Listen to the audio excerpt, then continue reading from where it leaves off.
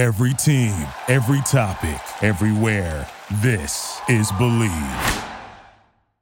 We are days away from the start of the European season, and we've got so many Yanks abroad in so many exciting positions, either with Christian Pulisic over at Chelsea, gunning for the UEFA Champions League and also the Premier League. Leeds is going to be a hell of a lot of fun to watch. Gio Reyna's coming back. Weston McKennie's coming back. There's a lot of exciting things for American fans. But before we really go too far on our excitement for the American players, I wanted to get an outside perspective. So I've brought in someone from the North, a Canadian. He is Adrian from Rabona TV. I want to talk to Adrian about some of these American players and kind of where they fit within their teams, whether or not we should be as high on them as we actually are, just to get an outside perspective on all things American soccer. So Adrian, thank you so much for joining the channel. Yeah, absolutely. Thank you for allowing me to join you. This has been a long time coming. I want to start by apologizing because in the DMs, you said, can we do July? I thought I replied. I did not. So I ghosted you, but thank you for reeling me back in. You circled back. It was not on purpose. I promise you that, but I know that this is just further ammo for Filippo to say that Canadians are rude. I know it, but no, it's all good because I've definitely been that on the other side as well. So, you know, no harm, no foul. I want to start with the golden boy of American soccer.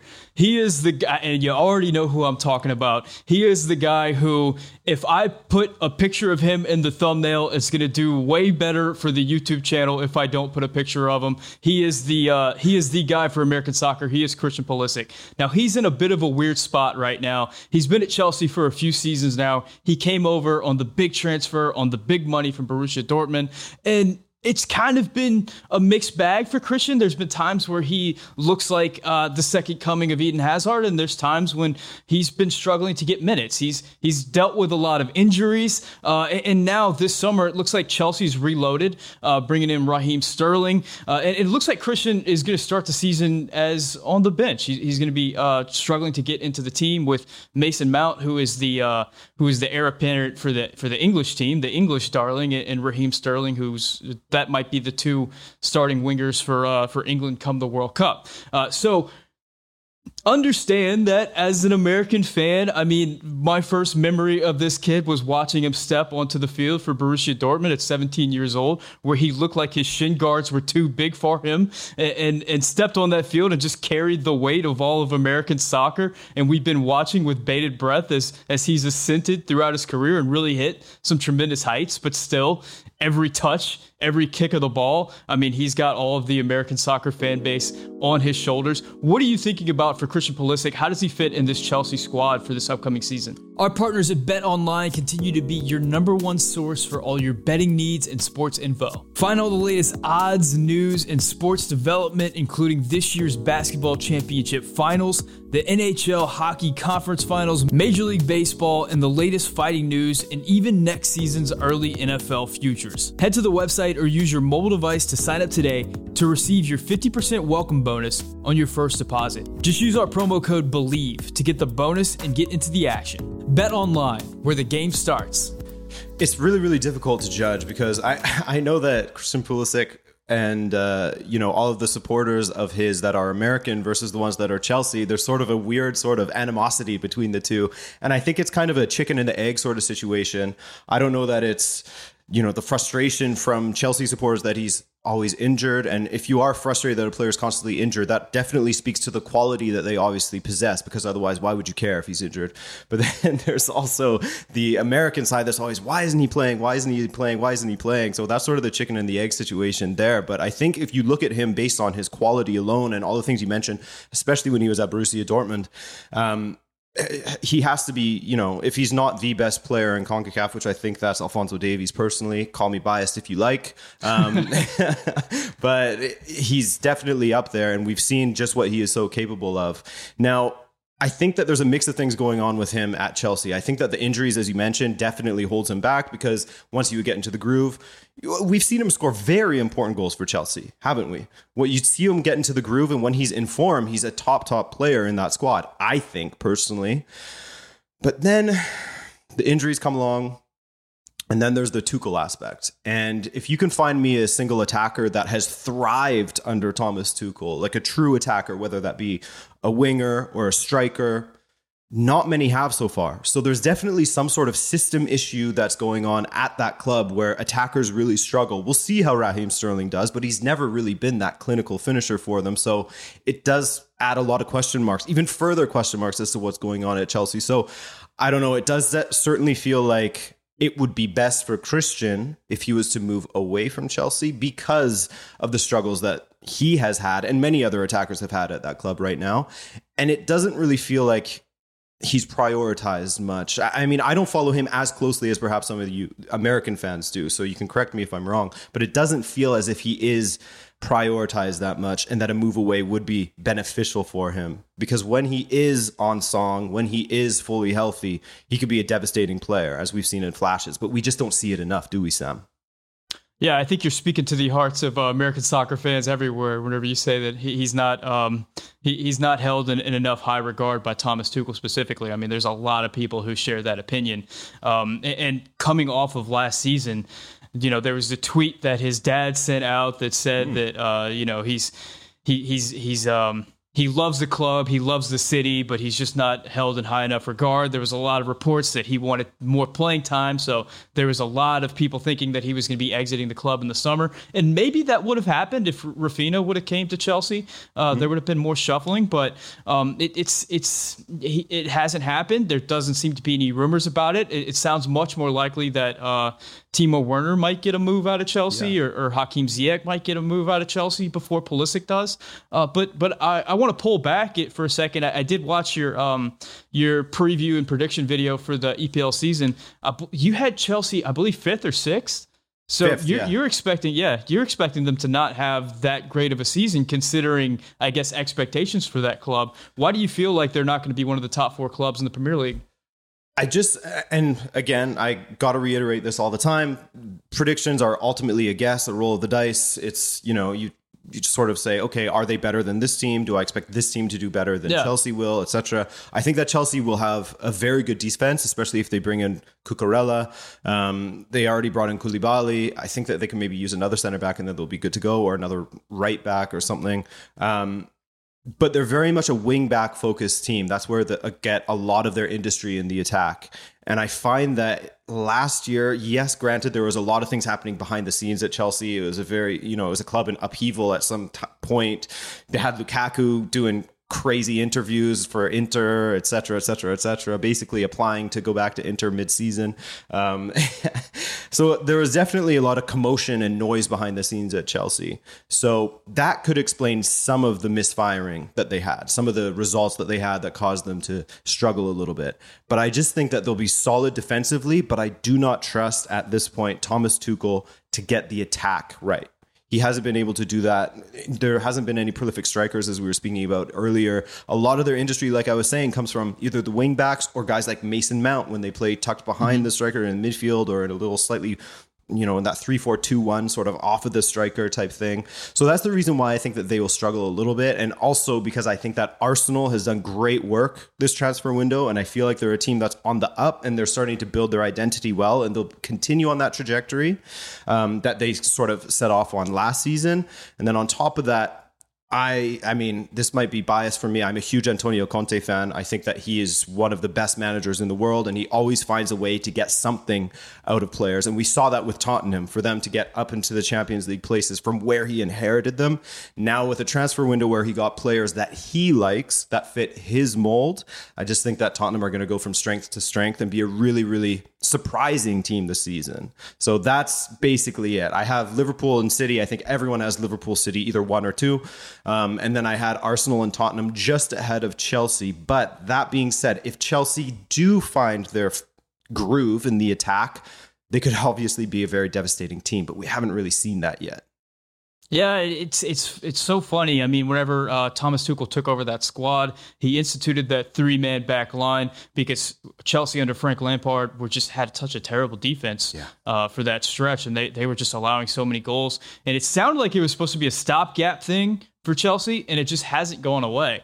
And it seems like that 3-man front line has just, I mean, as much money as they've thrown at it, they just haven't gotten much production out of it at all. And that I think that, as much as anything else, of Pulisic having to learn that new position and having to operate as opposed to on the wing where he was so prolific, even under Frank Lampard, as to more that tucked in, I don't even know what you want to call that position, that second striker, or they've called it a false 9, they've called it a 10, they've called it interior winger, whatever you want to call that. It has just been a struggle.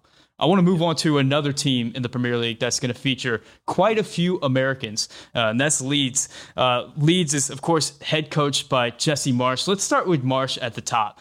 There's a lot of Americans who are just over the moon with Jesse Marsch and really see him as a big piece to legitimizing American soccer, which is always, always, always a huge point of emphasis for American fans. And really feel like Jesse Marsch succeeding in the Premier League, whatever your definition of succeeding in the Premier League is going to go a long way towards winning hearts and minds for American soccer in general. Now, I have my doubts about winning British hearts and minds about soccer regardless. I mean, I hear the way that they speak about the German league and the Spanish league, and I don't think that you're ever going to impress the English in any way.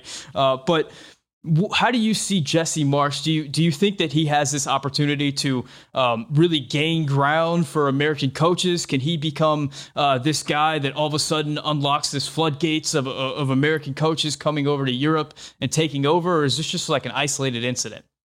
It's hard for me to say because when I think of American coaches, I don't know them as intimately as you and your viewers will. So I can't say that there's another one on the rise that could make that sort of jump. But I can say that I absolutely love Jesse Marsch. And this goes back to, he was the first manager for Montreal. I live in Montreal. He was the first manager for Montreal when they came into MLS. He really was loved, I thought, by the supporters because they put out videos of him trying to learn French. And it seems like wherever he goes, whether that's Austria, Germany, wherever, he tries to really ingrain himself in the culture and he really puts that effort in. He doesn't just show up and doesn't bother learning the language or anything like that. And I think that what he did at Salzburg won a lot of hearts and minds as well. Leipzig was unfortunate. It did not look good there. It did not work out for a multitude of reasons that I couldn't get into because I didn't watch them too closely. But at Salzburg, I think that a lot of people saw, okay, this guy fits sort of the Red Bulls type of mold, that thinking and approach towards football, that fast attacking, pressing, etc. And so at Leeds, they had another manager who likes to play a style of football that is seen as a bit avant-garde, I guess you could say. I don't know if that's the correct term for it, but it's a little bit off the wall, a little bit, he likes to test things. He likes to not just play standard football. And with Jesse Marsch going right? there, yeah, Bielsa, exactly. And with Jesse Marsch going there now, he isn't necessarily known for his defensive solidity with his teams. It's more, let's attack and see if we can cook the other team. So I'm really hopeful that he succeeds. One, because I like him, and two, because it would be a great story that a North American goes to the Premier League and succeeds. I do worry a little bit, as I think a lot of people do, about how they will do defensively. That's always sort of a question mark, especially since they had, I think, correct me if I'm wrong, but maybe the worst defense last season under Bielsa as well. I think they did. I think they were worse than even Watford and like teams that were in the relegation zone. But someone can fact check us in the comments on that one. Regardless, it was poor. We'll just leave it at that. So I am a little bit worried, but I do feel that sense of excitement in them going forward, especially with the players that they have brought in. And I think that this is almost like a great litmus test. It almost feels like a weird tryout or something, doesn't it, Sam? With like, you got an American coach, you have two top American talents in the team. Let's see what these boys can do. So I'm going to be watching them very, very closely and very, very interested. And let's see. I hope for the best just because I like Jesse Marsch so much, and I want to see more CONCACAF people succeeding. I know that's another thing that a lot of people don't really understand or subscribe to is, cheering for a region to succeed, just because I think that, what's the saying? Waters raise all boats or something like that. Rising tide raises all ships. Yeah, exactly. That's it. So, and competition and, raising the level for everyone is just super, super important for the region in general. But I think that I had them in like 15th or 16th or something like that. How do you see it going? Because it sounded like you were a little bit skeptical as to whether this would work out for him there.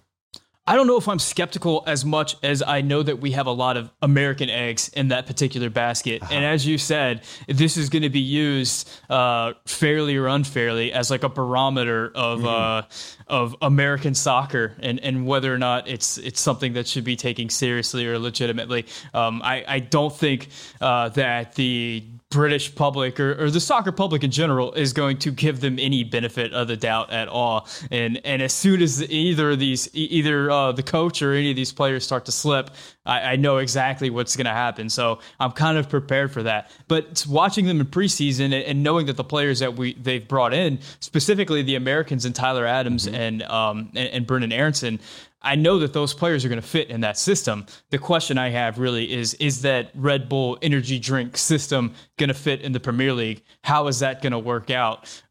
You're going from a league in Germany where there's a lot of disparity from the top of the table to the bottom of the table. And maybe it's not quite as physical and fast as the Premier League. And then you go to a team where everybody's got hard men on their teams, and everybody's got fast and physical guys. So how will that high press, high energy work out against teams that are going to be able to hit it up top to a big man who's going to be able to head it along for a fast guy who's going to be able to punish them on the press? It's a scary thing, but I'm very much looking forward to it. I alluded to the two players that they brought in, Brendan Aronson and Tyler Adams. Your thoughts on these guys? I mean, Tyler Adams is a player that I definitely, look, I admit I haven't watched much Salzburg. I'll be very open with that. I'm not going to be that guy that claims to, know every single player in the world without even watching them. So Tyler Adams, much more familiar with him than Brendan Aronson. Brendan Aronson, I've mostly seen him just in CONCACAF. I don't watch Salzburg much. I saw him in the Champions League. Me either. I'll admit it. I don't watch a lot of Salzburg either. Yeah, exactly. I've mostly seen him with the national team. Yeah. So everyone's being honest here. Okay. So Salzburg, Aronson, my bad. From what I've seen, he looks like an all-energy player that can be good at bringing teammates into the game really, really well. So I'm interested to see. I think that he's perfectly suited for the Premier League. Honestly, I think that he has enough energy and physicality that he'll be fine in the Premier League. Tyler Adams as well. I mean, we were talking about this a little bit before.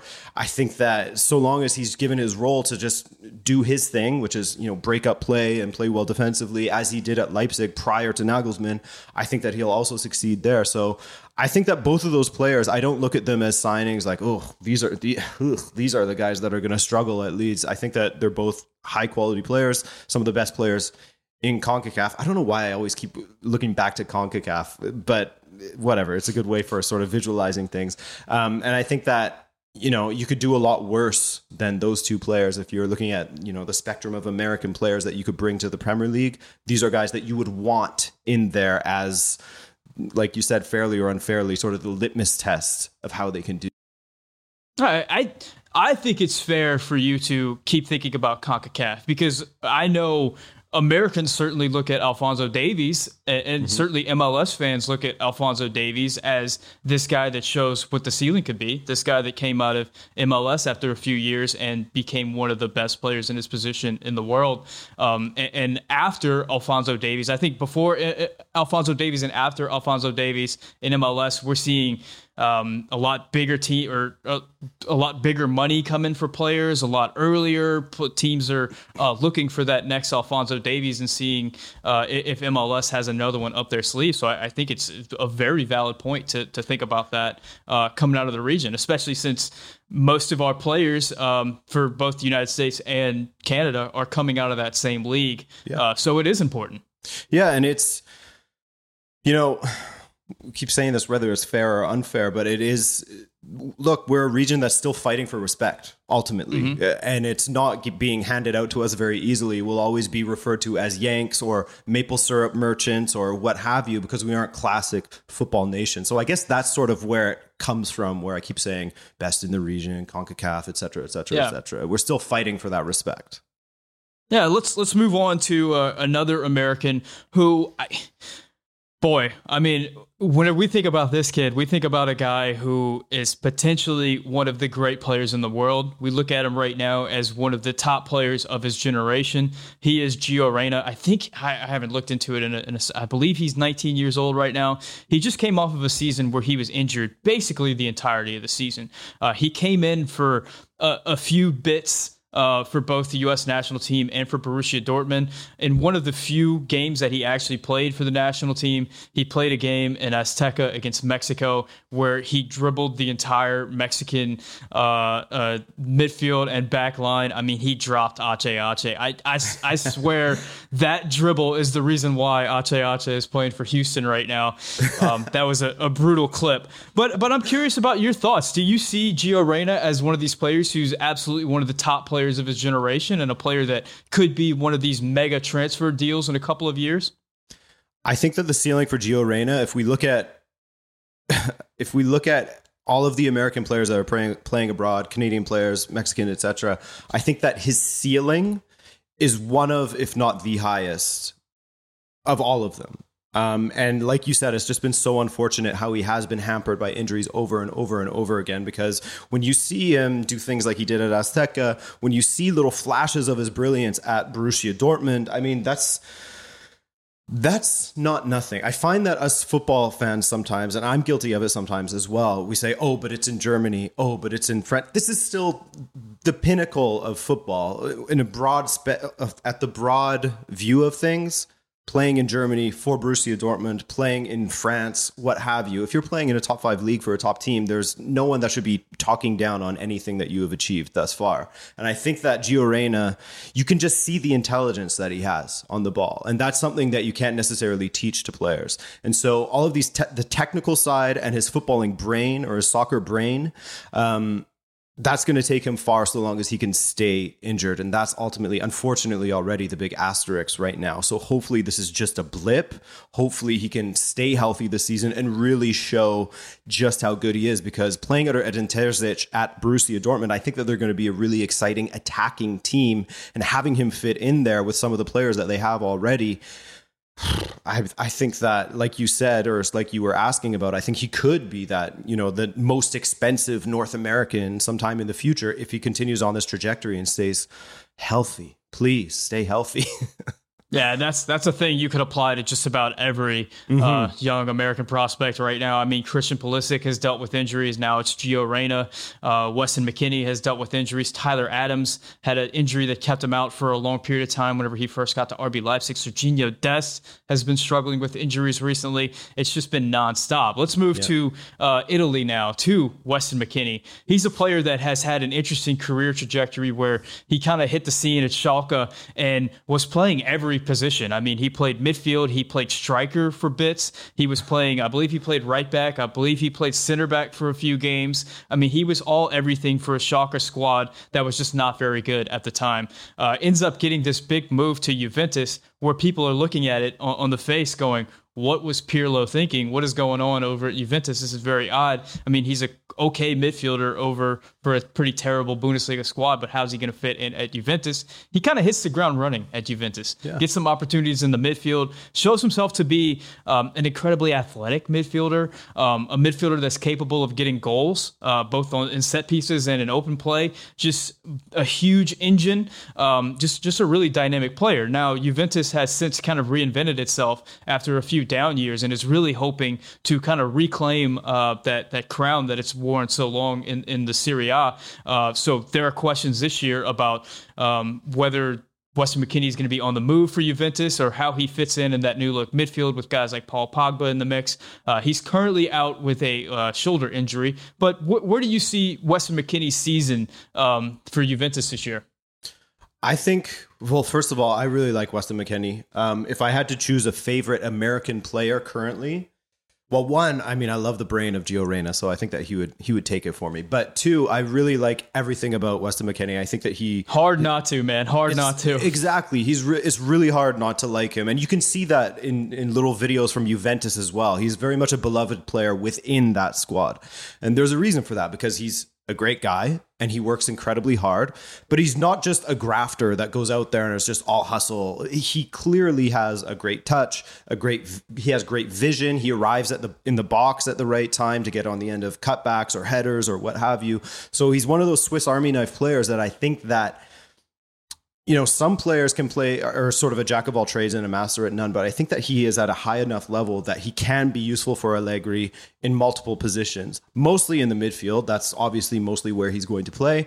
But I think that he should stick around at Juve because we've seen over the last few years, Paul Pogba can't be trusted to stay healthy for, you know, long stretches of time. We're talking lengthy 4 to 6 months injuries constantly for Paul Pogba. Locatelli doesn't exactly have the cleanest injury bill either. Zakaria, he had tons of injuries when he was at Gladbach before. So I think that opportunities are going to arise for Weston McKennie. Of course, when he gets back from his own injury as well. Seriously, that Juve midfield is looking a little fiberglass at the moment. But I think that he should stick around because Allegri seemingly likes him from what I've read, and he said he will play and he will get opportunities. And I think that he's shown time and time again that he can cut it in Serie A, which is a huge achievement, and he's gained the respect of his teammates. So I think he should stick around there, and I think that he'll get those opportunities and really seize them because we saw him score goals against, what was it, Barcelona or something in the Champions League a couple of years ago. Yeah, he's killing it. I love Weston McKennie like everyone else does. I think the question with Wes is always kind of what is his level exactly? You know, like as soccer fans, we always ask that question, like what is the level? And we argue about what the levels are. In my mind, it's like you have world class, which everybody has their own definition for. Then you have like the elite players, and then you might have quality players, I guess. Mm-hmm. And you kind of wonder, like, where is Wes in that? I don't know if he's elite, but he seems better than quality. He seems like he's in this albatross in the middle there. and kind of, some games you watch him and you're like, that's one of the best midfielders in the world right now. And some games you watch him and you go, is he going to stick around at Juventus? And it's kind of where is he? I don't know, man. You're really, really nailing it right there. He's a bit confounding in that way because you see him, and initially everyone had that thought, what is Pirlo doing, as you said, bringing this guy from Schalke, this American kid. And I always forget that he's only 23 still because he's been around for so long. Yeah. I always forget how young he is still. But you see him with some of these, you know, elite or world-class players, and he can hang. You know, he gets put in these teams and he can hang. It's not like, what is this guy doing? He's standing out like a sore thumb. So, but then at the same time, would you classify him then as one of those players? Not really. It's like a weird sort of dichotomy between he can hang with these players and he does well in these teams, but then on his own, would you classify him? Man, you got me stumped right now.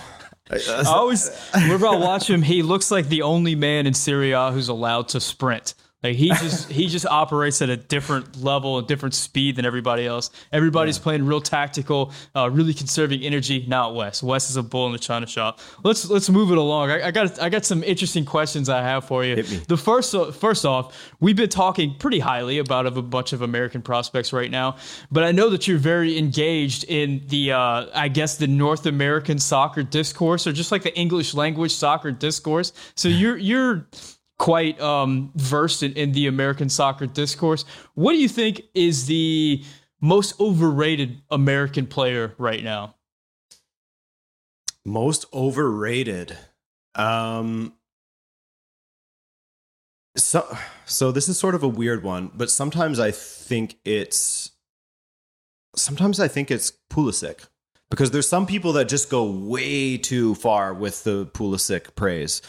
Very, very good player on his day. Can be one of the best in CONCACAF. Again, I'm going back to CONCACAF. Can be one of the better attackers in Europe on his day.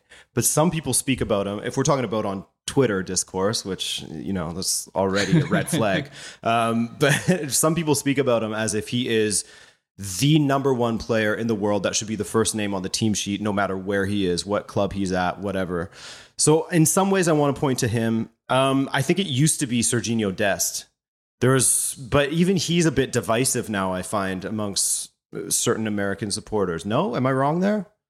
I think that there's an admission that he's got to get better on defense. Mm-hmm. I think that before he got hurt, he was playing a lot better. He was kind of hitting his best form that he's hit as a professional player. So it's a shame that he got hurt when he did. So I think there's like question marks about what he's going to look like whenever he returns for Barcelona. But it seems like he's lost that starting job. So I think that he's kind of taken it a little bit on the chin. But I mean, that's a player that's just capable of just such fun soccer that he's captured a lot of hearts and minds for fans. It is. Yeah, he's definitely one of those players where you sometimes wish he would just play as a winger as opposed to a right back. It feels like it's almost against his will that he's been forced into that position.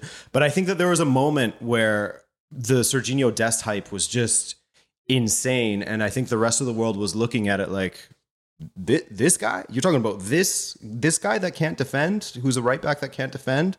So I think that there was a moment, but that's really died off. And there's, as you said, there's been sort of admissions. Other than that, most overrated. Yeah, I think honestly the Pulisic talk can get a little out of hand sometimes, which is funny to say because he obviously is a very high quality player, but some people just take it too far, as people do of every country, you know. Every country. Like there's a lot of Canadians that really annoy me with the Jonathan David hype as well. And just, I mean, I think we're going to get into some fan culture talk in a second here, but you know, there's a lot of people that just fail to admit any failings of players, just so that they can, you know, go back to a tweet they did 12 months ago that said that they liked this player or that he was good and retweet it and say, look, I knew all along, I was right all along, when they finally do one thing right. So yeah, you got to stand by your take. That's right. That's right. I think that all sort of fans are sort of guilty of that. But to answer your initial question, I would say that the Pulisic hype sometimes gets a little bit crazy for me. Yeah, so let's talk about that fan culture. I mean, I think you're probably like myself, kind of grew up watching EPL highlights and a lot of the European game, and a lot of the discourse that we had access to was all European. There was not even the shows in the US, which I was watching, that were soccer shows, were voiced by Europeans. They had British and English commentators coming in to tell us about the game. And now we've gotten this point where everybody has a voice. So we're getting the American voice, we're getting the Mexican voice, we're getting the Canadian voice, and we're still getting that British voice in a big way in sort of the English language soccer sphere. How do you, what are some telltale signs that you're discussing soccer with an American whenever you're talking online? Oh God, telltale signs. I think that this is applicable to kind of everyone in CONCACAF right now, or at least let me say this. I think it's applicable to both Canadians and Americans, what I'm about to say. And that I think that the way that the game has developed somewhat rapidly over the last 20 years or so, there's a lot of, you're seeing a rise of supporters that don't necessarily follow a certain club, and they either follow players or they support their national team, which is a little bit interesting. And it's led to a lot of new fans coming out, which is great because you want to see the game grow. But there's a lot that are getting a little bit too arrogant too quickly. And that's, like I said, that includes Canadian supporters. I'm seeing a lot of Canadian supporters that are getting way too ahead of themselves for finishing in first and qualifying. Like, yes, that is great, but this is not the finished product. And this is what, a 2-year slice of time, basically, that we're looking at. So I find that both sides, there's a lot of just argumentative arrogance. And I think that you can apply that to literally any country, really. But what makes North America unique is, like I was saying, is that you're seeing a lot of people who don't necessarily follow a club. They just follow the players, and they ride or die with those players for their national team. And they see them as the best thing in the world. And the emphasis has often gone from, instead of looking at what your country is doing well, it's dunking on another country for something that they may have, you know, had a little bit of a stumble here or there for. I don't know if I really answered your question there. In fact, I don't think I answered your question, and I apologize for that. So if you can feel free to fire me another one. It's an interesting thing, we were talking before the video started about, that you have like a British fan in your comment section because they're correcting the way that you said some small town or pronounce some player's name or something like that, or really just being really condescending and coming off like they're the arbitrator of all things soccer, and because you're from North America, you don't really know what you're talking about. Whereas the American fans, at least in my experience, are interesting because we don't come from this rich soccer culture, so there is this inherent insecurity kind of built in, and this need to show that we know what we're talking about, and this need to feel validated from the British, which is a culture that is known for centuries of not validating anyone outside of the British. So you have this like weird thing happening where we want this validation, we're never going to get this validation, but we're also have that American arrogance that I think is inherent in who we are, and that always comes through. Is that something that you've kind of had experience with? Yes, and what you said, a word that you said there triggered something in my brain, a thought in my brain, is the insecurity. And that's something that I noticed a lot of during this previous qualifying cycle. Sorry, my brain, it's getting hot in here. We're at 27 degrees Celsius, so it's getting hot in here. No idea what that means. All right. Sorry. I'm the exact same way. People say Fahrenheit, and I'm like, cool. You may as well be writing it in hieroglyphics. But so that's something that I noticed whenever I would have, and let me be real. Filippo is a good friend of mine. You know Filippo well as well. Yeah, I know him very well. He's grown his Twitter through spicy takes. He's done very well in that regard. But there was almost a sense of insecurity and paranoia in that the focus almost became so much on Canada and saying like, oh, I can't believe they're celebrating what's going on with them. Like they haven't even been to a tournament yet. Whereas it's like there's a group of vocal minority of Canadian supporters that are incredibly annoying and very arrogant, like I said, because they're new supporters. All they've known is this newfound glory for Canada, and they need to stay in their lane a little bit. But then there's the old supporters that are just like, oh my God, I can't believe this. This is amazing. We have quality players. We're at the top of qualifying. This is great. I've literally never seen my country make it to the World Cup before. And then you'll have noisy little American accounts come up and be like, show some respect. This was one time. You guys haven't even won anything yet. Blah, blah, blah. It's like, dude, come on. Like, we're just trying to enjoy ourselves at a time where we should be, because finally our country is starting to do well and focus on developing their talent in the proper way for the first time in decades, even though there's a lot of issues behind the scenes still at Soccer Canada. So that's one thing that I noticed, was there was almost like it really hit the ego of some American supporters that Canada, the maple syrup guys, are at the top of the standings and actually playing really well. And then they try to say, no, you're just low block merchants, blah, blah, blah, blah, blah, blah, blah, blah, blah. That's one thing that I really noticed in the qualifying cycle. But other than that, I mean, everyone's annoying. Serie A supporters are annoying, and that's fair. And we can't not mention Mexico, because I mean, that's their own subsection of just really believing in their own country's players to the point where it's ridiculous. I've seen so many arguments on Twitter about just some Mexican prospect that I've never heard of, and about how they're like the best player, the best U20 in CONCACAF. What are we even arguing about right now? I don't know how many times I've seen threads of people arguing about like transfer marked values for youth players from Mexico. That is just like, why are you choosing this hill to die on? It doesn't make any sense. And who cares in the end? Nobody cares. It doesn't matter. Well, yeah, speaking of hills to die on, I mean, we're a few months away from the World Cup. The U.S. has had it's kind of been a bumpy ride throughout World Cup qualifying. They did end up qualifying, but it took a little bit more than a lot of fans were expecting. A very young squad, a squad that was still kind of building throughout World Cup qualifying. Some young players emerged throughout World Cup qualifying. All that has put head coach Greg Berhalter in some murky waters for a lot of fans, or a lot of fans that don't believe in him at all. What is your kind of take on Greg Berhalter and your expectations for the U.S. heading into Qatar? It's interesting because when you look at his record in general for the United States, it's pretty good. It's a pretty solid record, if I'm not mistaken, right? Like he has a lot of wins. He's won a couple of trophies, doing well. And then it gets to a point where they could be so much better.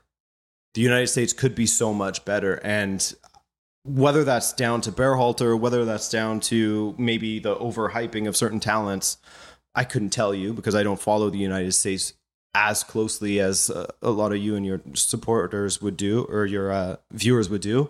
But I would say that going into this World Cup, the U.S. is definitely, for me at least, the strongest of the CONCACAF teams going into it. And the team that I expect to go the furthest, probably. I think that as far as talent goes, and I guess that's where the frustration comes in, is as far as talent goes, the USA, I think, has the best talent pool. And yeah, I think that the group is not easy. Wales is not an easy opponent. England's going to top the group. I think everyone can agree with that. Or they should top the group. If they don't, that's an issue. And is it Iran is the other team? Yeah. Difficult opposition for sure, but a team that the United States you would expect them to beat. So I think that the States should make it out of the group stage. And then that puts them against, who knows? I can't remember exactly. I just did a video with Filippo the other day, and I can't remember who that would put them up against most likely. Yeah, I'm not even looking that far ahead. Yeah, I don't want to bother. Don't bother. Just ignorance is bliss, right? Just take it one game at a time. But I think that when you look at the teams coming out of CONCACAF and you look at the United States in particular, that is a team that I think should be making it out of their group, given the draw that they got. Unfortunately, can't say the same for Canada, but for the United States, I think that they definitely have the strongest of the CONCACAF teams and the best group, personally. So tell me about Canada. I mean, heading into World Cup qualifying, they didn't have a great Gold Cup for sure. Didn't have a great Nations League for sure. They hit World Cup qualifying and just hit the ground running. John Herdman had them playing some really good counterattacking soccer. Now, to be fair for Canada, they did exceed their XG, if you're an XG guy. So they were kind of way ahead on that. So that has some people questioning kind of the sustainability of that if World Cup qualifying would have went on. But what were your thoughts on the Canadian team throughout World Cup qualifying? And boy, you guys got a brutal group in Belgium, Morocco, and Croatia. What are you hoping to see in the World Cup? So in the qualifying, I think that it went beyond everyone's expectations, and it kind of felt like we were, playing with house money at some point when Alphonso Davies was out for more than half of our qualifying matches, and we still managed to get through in first place. So I think that beyond expectations is one thing. Ecstasy is another feeling that everyone was feeling, especially us younger supporters that have never seen Canada in a World Cup before. So I think that Herdman has sort of shown that I think he's the best coach in CONCACAF, personally, because I don't think that Canada has the top talent pool. I think they have we have a wealth of attackers, of very good attacking players, very good strikers, which is rare in CONCACAF. We have very, very good strikers. We have decent wingers and wingbacks. Getting better in the midfield. Defense, I think, is our main issue. And so Herdman showed that he can organize a defense very, very well, and that can bring success to us. Now, that kind of gives me false hope for the World Cup because, like you said, Belgium, I mean, come on. We're not going to beat Belgium. If we beat Belgium, that would be incredible. That would be one of the results of the tournament, I'm sure, right off the bat. Croatia, that's a team that knows how to play in tournaments. We saw how well they did in 2018 when no one expected them to go all the way to the final, and they managed to do that. And they have world-class talent, Modric, Perisic, etc. And a lot of good young talent coming through as well for Croatia. Morocco, they have a lot of issues going on behind the scenes with some of the players like Ziyech and et cetera, et cetera, et cetera. Some of their top talents aren't really getting along with the national team manager. So we'll see how that sort of plays out. I mean, as you guys saw, you guys played them recently, and I think it was maybe Hakimi was one of the only big stars that was there for them. So we'll see how that sort of plays out. But I think that my expectation for Canada at this World Cup is 2 losses and maybe our big, lifting the nothing trophy like we always see from FIFA. Our big takeaway from the World Cup could be maybe a victory against Morocco on that final day. But other than that, I think it's close to a lock having Croatia and Belgium go through, which is unfortunate, but this is a team that is building towards 2026. I think that's a more realistic thing to look towards, and hope that some of the younger talent starts to develop and get more opportunities abroad, etc., which we are seeing a lot of. So if those seeds start to grow for 2026, maybe we get a lucky draw and we can make something happen in that tournament. But for this one, it's all about the experience of going to it and, just doing your best and having fun. Yeah, you never know. I mean, the U.S. has been in that position many times in a World Cup and has come through. Yeah. I think like 2002 is like the best example of that, going up against some really quality opponents, and 2014. They didn't do as well as they were expecting. The opponents didn't do as well as they were expecting. The Americans just kind of hang on, and things worked out for them. You kind of led me to a question that I wanted to ask, which is this rising of the Canadian national team and the production of these players that are among the very best in CONCACAF.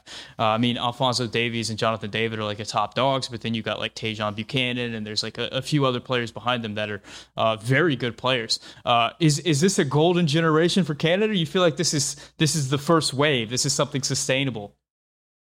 I would like to think that it is something sustainable, and what we're seeing as far as players that are moving abroad and are getting opportunities at better and better clubs, I think that coupled with the integration of the Canadian Premier League, definitely not a top league yet, that's for sure, but it's getting better and better. And finally, young Canadian talent actually has somewhere to go, as opposed to just Toronto FC's academy, and they hope and they pray that they're one of the kids that makes it through. And then if they don't, that's kind of the end of the line for them, or they go and play university or college football and then sort of peter out, praying that they get into MLS. Now they have a place where they have a professional setting where they can get trained by good coaches. I mean, the team I support is called Pacific FC on the West Coast. One of the coaches there came from Benfica. He's a Portuguese guy. So there's all of this sort of infrastructure is being built, and all of these sort of outlets for young talent to actually have legitimate training and opportunities, which has always been the biggest sort of stumbling block for Canada, is that these young players, they have to hope that they can, get enough money to go abroad and hope that a team in Sweden or something like that will take them into their academy. So we're slowly building the infrastructure, and that makes me optimistic for the future. If you had asked me in March how Canadian soccer is looking as far as behind the scenes and the development of it and everything, and the people that are running things and how they're doing so, I would have been like, yes, we're heading in the right direction. It's all great. But recently there's been some of those controversies that I'm sure you've heard about. And it feels like we're just kind of holding ourselves back, as we always have been. So hopefully that gets sorted out soon. And assuming that it does, I think this will always be sort of looked at as one of the golden generations, just because of the talent that we have right now.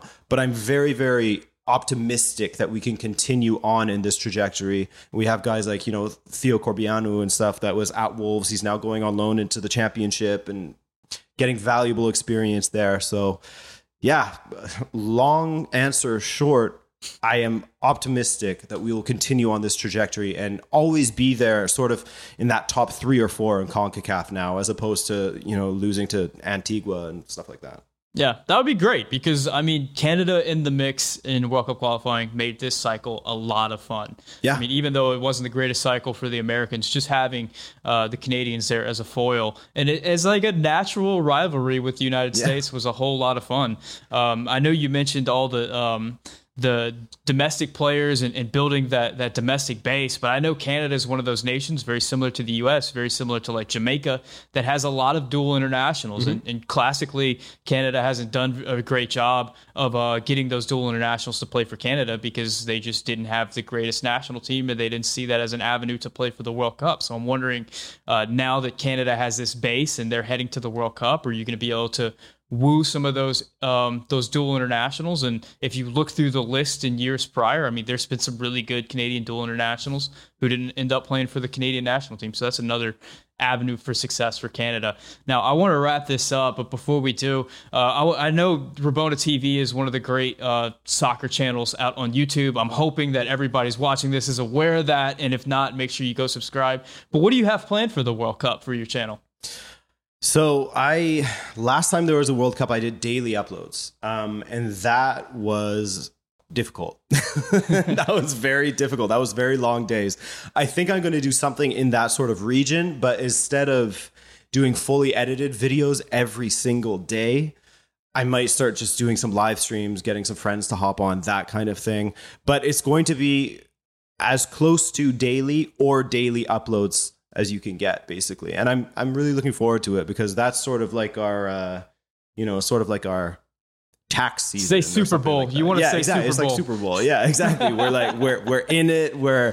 We're hustling for a full month, and I sort of like the idea of the challenge of, can I do this daily? What kind of content can I bring? And then people start to rely upon you and your coverage, and they watch other YouTube channels, etc. It's really, really fun. So I'm looking forward to that. As close to daily as possible. Definitely watch-alongs, and then also just reactions and analysis of all the other matches that are happening on the day as well. I got really excited, man. I wanted to hear what you were going to say, because every American would say Super Bowl. I was thinking, is he going to say like Stanley Cup Final or something like that? What is he about to say? No, and I went for the most boring thing. My wife is a... You said tax season. Yeah, exactly. My wife is an accountant / auditor. So I said what's a really this is our busy tax time? Season, guys. Yeah, this is our end of year tax season, guys. Let's go. All right. So Adrian, you've got Rabona TV. Where else can people find your content, get in touch with you? What other socials do you have out there? I also am on Twitter if you want to find me. I am not a prolific Twitter, but I am active. So Rabona_TV on Twitter. And then I also have a podcast with, as you know, Filippo Silva from Tactical Manager TV, Josh, JJD TV, Canadian fella, and Manuel Veth as well, who's a great journalist and transfer specialist as well. So you can check us out there, unsackable on any listening platform. I think. I don't know. I assume. I'm told that it's on every platform. I just listen on Spotify, but hey.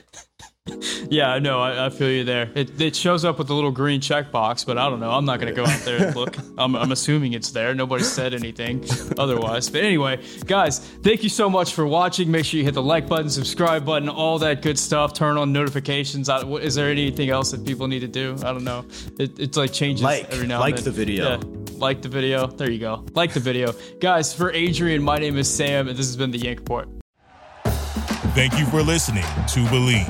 You can show support to your host by subscribing to the show and giving us a 5-star rating on your preferred platform. Check us out at Believe.com and search for BLEAV on YouTube.